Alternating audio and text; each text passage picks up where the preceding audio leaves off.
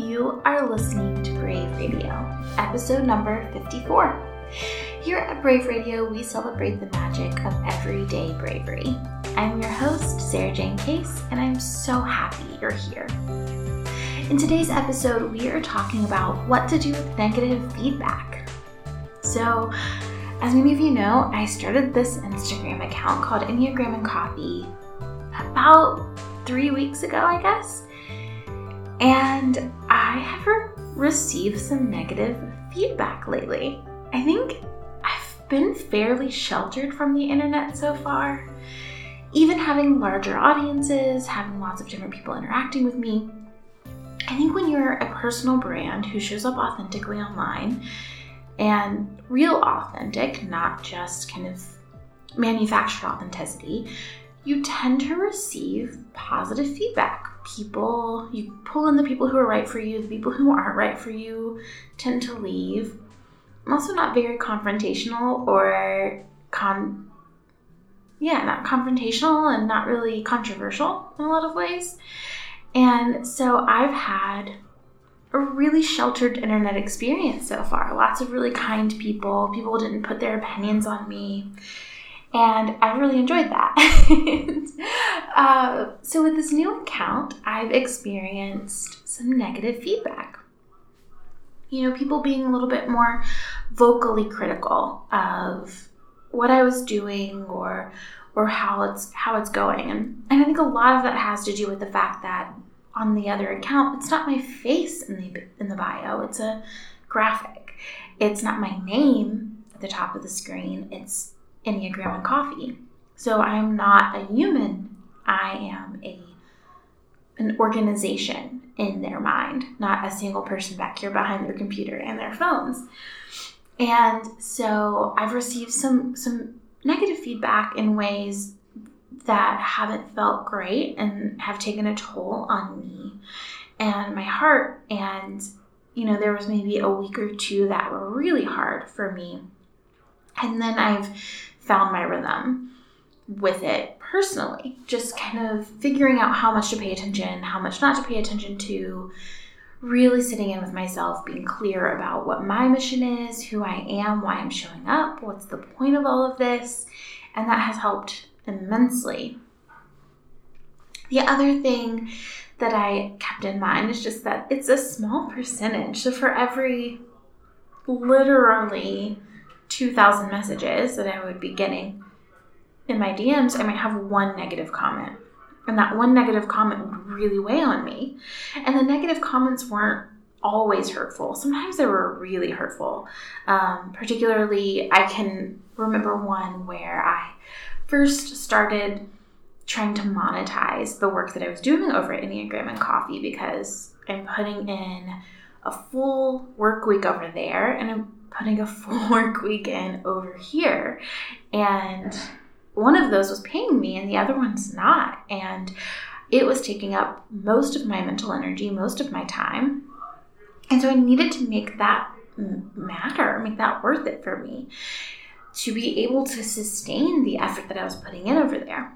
And someone messaged me and basically just told me they think I'm a bad person because I asked for money. I asked for this to be a business, and that hurt. That's hard when you are in fact a very heart-centered, kind person who wants to do the right thing. When you are met with aggression, you take it seriously and you consider that. And it took me a little while to realize that was really about them and not about me. And so here are my top 5 tips for what to do when you, person on the internet, receive negative feedback. Because these are the things that have been so helpful for me in the last season and last little bit. And I want to share this with you. So number 1 is protect yourself. Create a shield. So I don't read every single DM that I get. Oftentimes, Obi will read them before me and respond if he can. If he can't, he will, ask me any direct questions.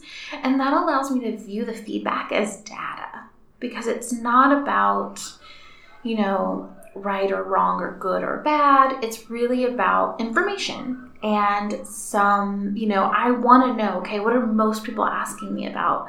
What are most people requesting? What are most people happy that I'm doing?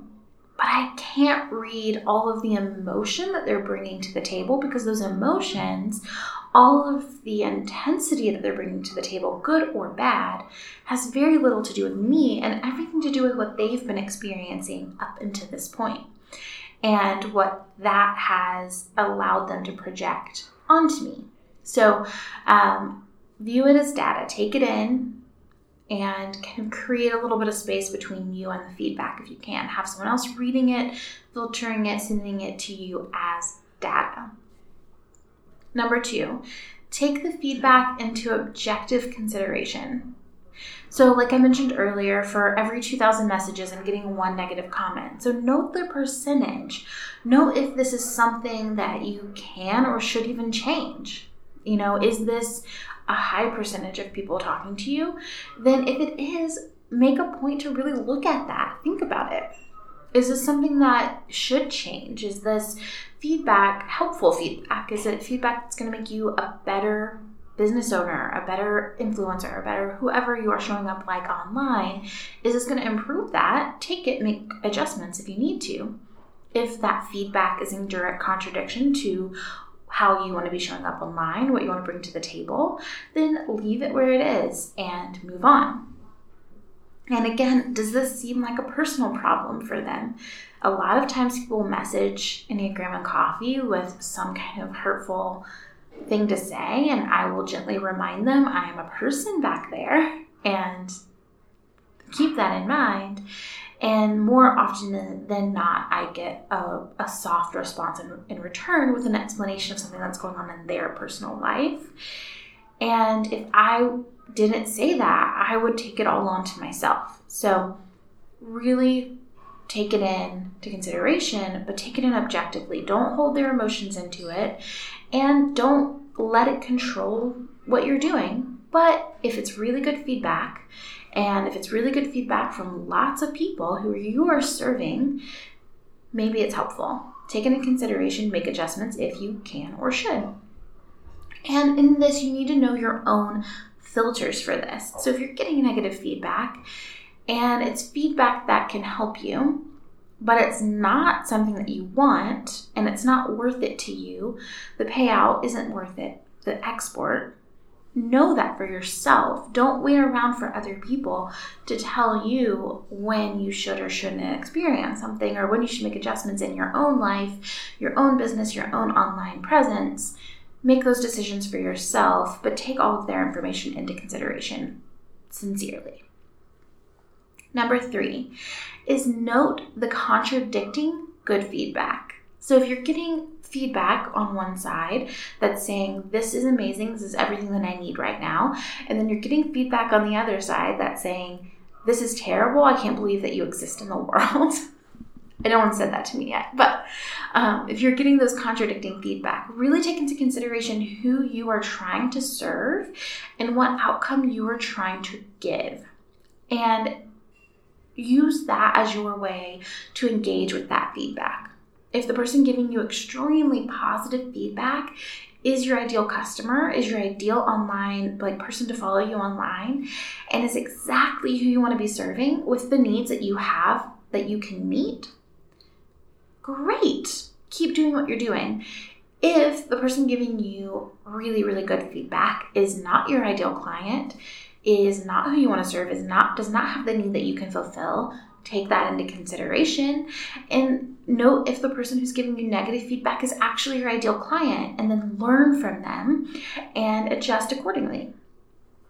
Number 4 is spend a tiny bit of time looking at the negative feedback that people you admire receive. I say a tiny bit of time because I don't want you to go in there and live in there and sink into a hole and get frustrated and let that bleed into your life even more.